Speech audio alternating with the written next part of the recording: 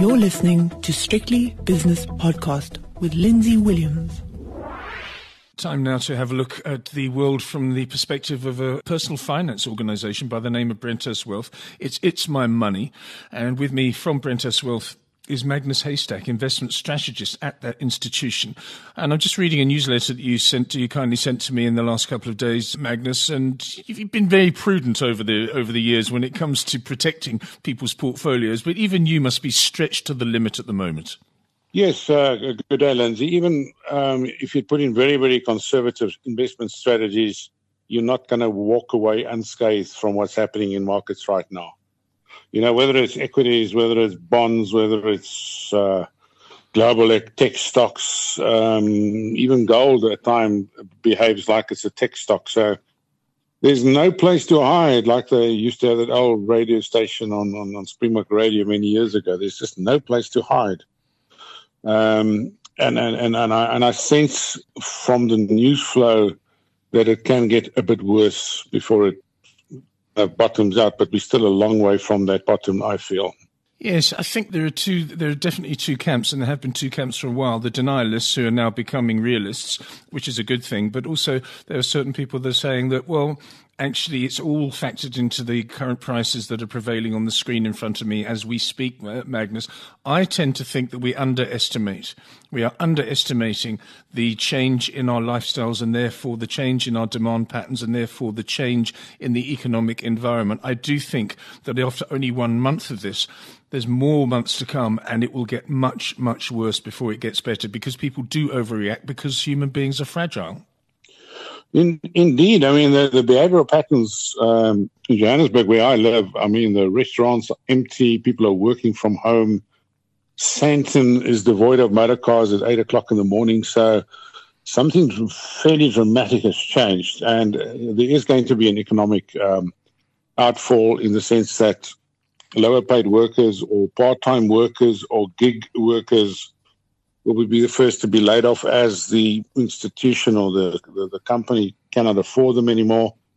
And from there on, it can get worse depending on how long this lasts. And it doesn't look like it's going to go away soon. You know, there was talk that'll be a couple of weeks and it'll be all over and it's just a bad flu. And those stories have quietly died away, and it's extremely serious at this point in time.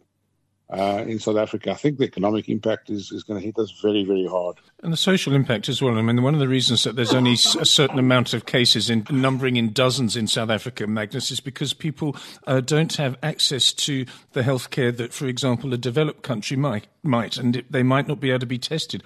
I would wager that if there are only 85 to 100 cases being reported at the moment, you could probably multiply that by 10 times simply because people don't know that they have the virus and they don't have a sanitary environment to allow them to wash their hands and to keep a social distance. You know, if you're on a train going to work, which some people are, you're packed in certain areas of South Africa, certain socio-economic strata as well. So I can only see it becoming a real health problem and an economic problem in our country.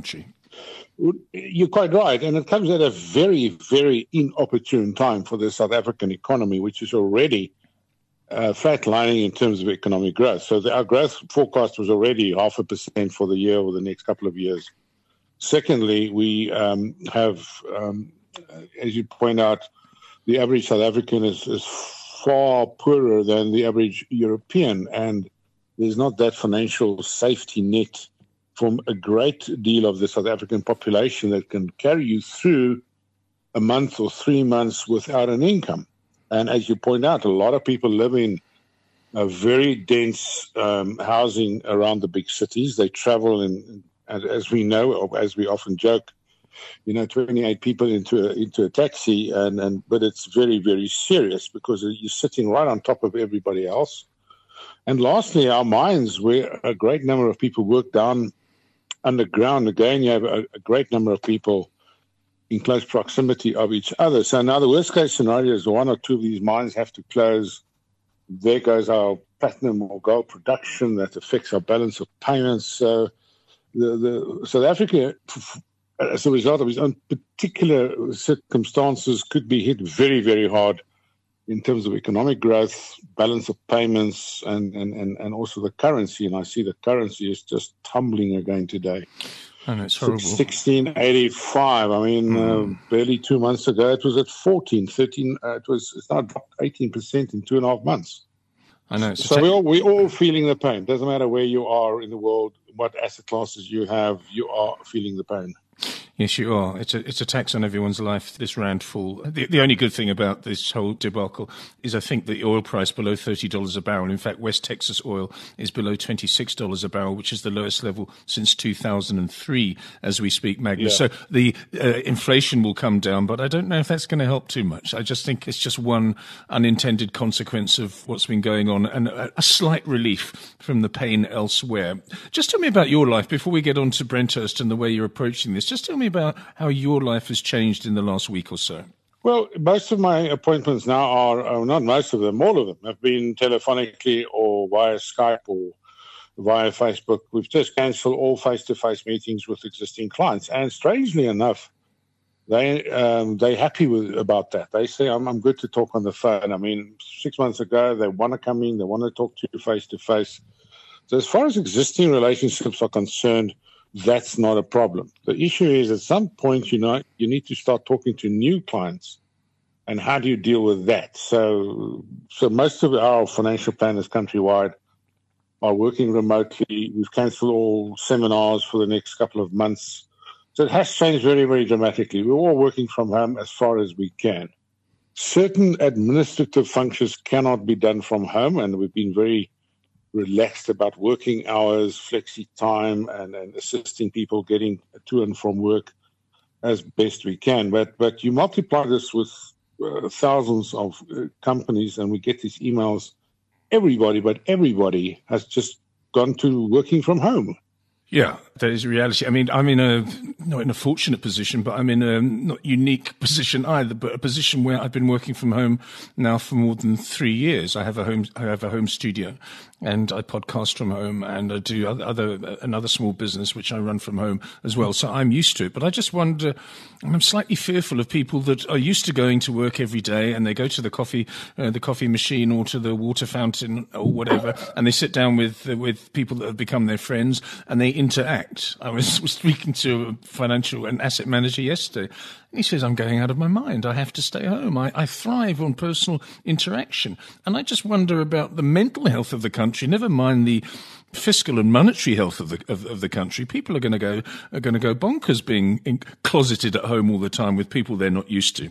Well, especially if you're married, if you're not used to being with your wife all day long. That's what I mean. People you're not used to.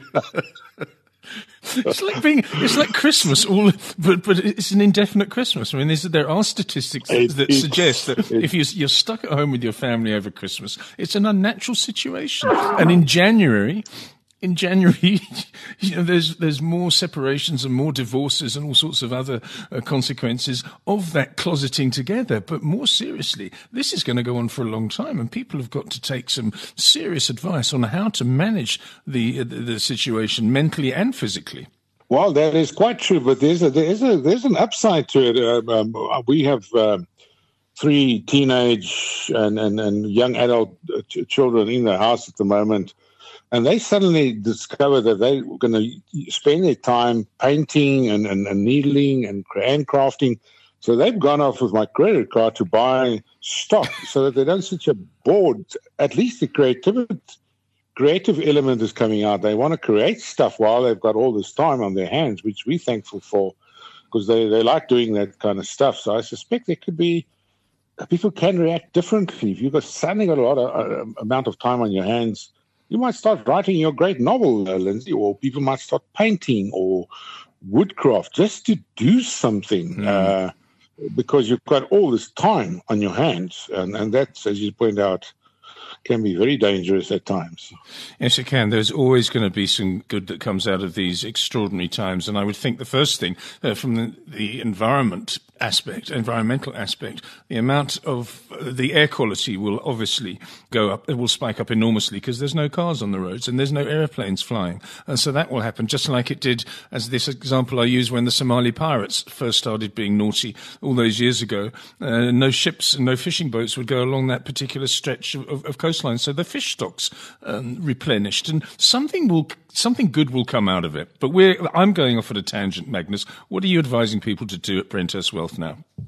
Well, there are individuals, and you've got to do it almost on a case-by-case basis. There are certain people who will tell you, I have been a long-term investor with you guys. I'm used to the ups and the downs. I'll ride out the storm. But on the other hand, you've got guys who are very close to retirement, who have a limited amount of capital, and they say, listen, I cannot afford a 20 or 30% decline. You've got to do something. So, and if you know your clients and you know their risk profile and tolerance to risk, which we've already done, we moved very, very quickly and made adjustments, especially in the non-discretionary side of our business where there's no tax and no fees and no CGT. We've moved them into cash, so quickly, and they are very, very grateful for us because we've stepped up to the plate and said, we are taking control of your life. Go into cash. We don't know how far this can go because we know your situation. We know you've only got 10 or 20 or 30 million rand. We're not going to take any chances with that. So it's on a case-by-case basis. We quickly strategize about it, and that we've rolled out to our clients in the last week or 10 days. If someone comes to you now with a couple of million and says, I think this is an opportunity because prices are now 25 to 30% below the levels of just maybe 5-6 weeks ago, what would you say to them? Just hold off and put it into cash and into conservative funds? Or would you say, yes, start easing your money in now? What would be the approach to someone who's not an existing Brenthurst Wealth client?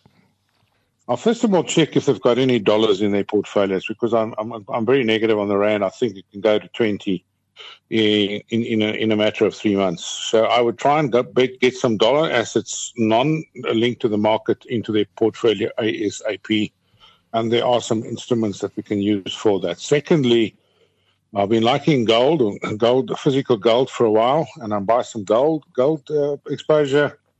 And the balance will go into cash and we sit and wait because this market can go down another 15 to 20%. So not the time to be buying.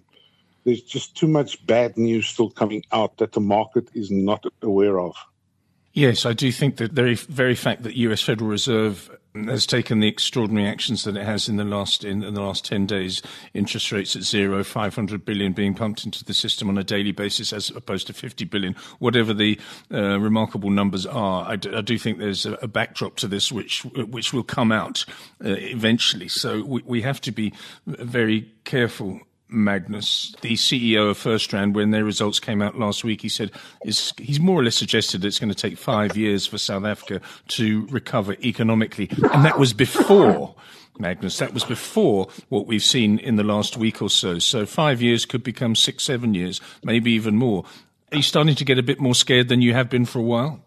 Well, just to get back to our starting point is, our equity exposure in SA has been very, very low. I think 6% of our total book. And for various reasons, we've been extremely negative on the SA market. And so we were smart or lucky, we'll never know. I am very negative on the SA market because we're looking at a downgrade. We've got Eskom issues. Now we've got the COVID-19 virus. And we have China. The Chinese economy is tanking. And we have a very, very strong link to what the Chinese buy. And that can spill over into us. And I think it's already doing that. You can't get spare parts for your mountain bikes and motor cars. So I wouldn't be buying South African equities at this stage. There might be some special situations, but we're not in that game.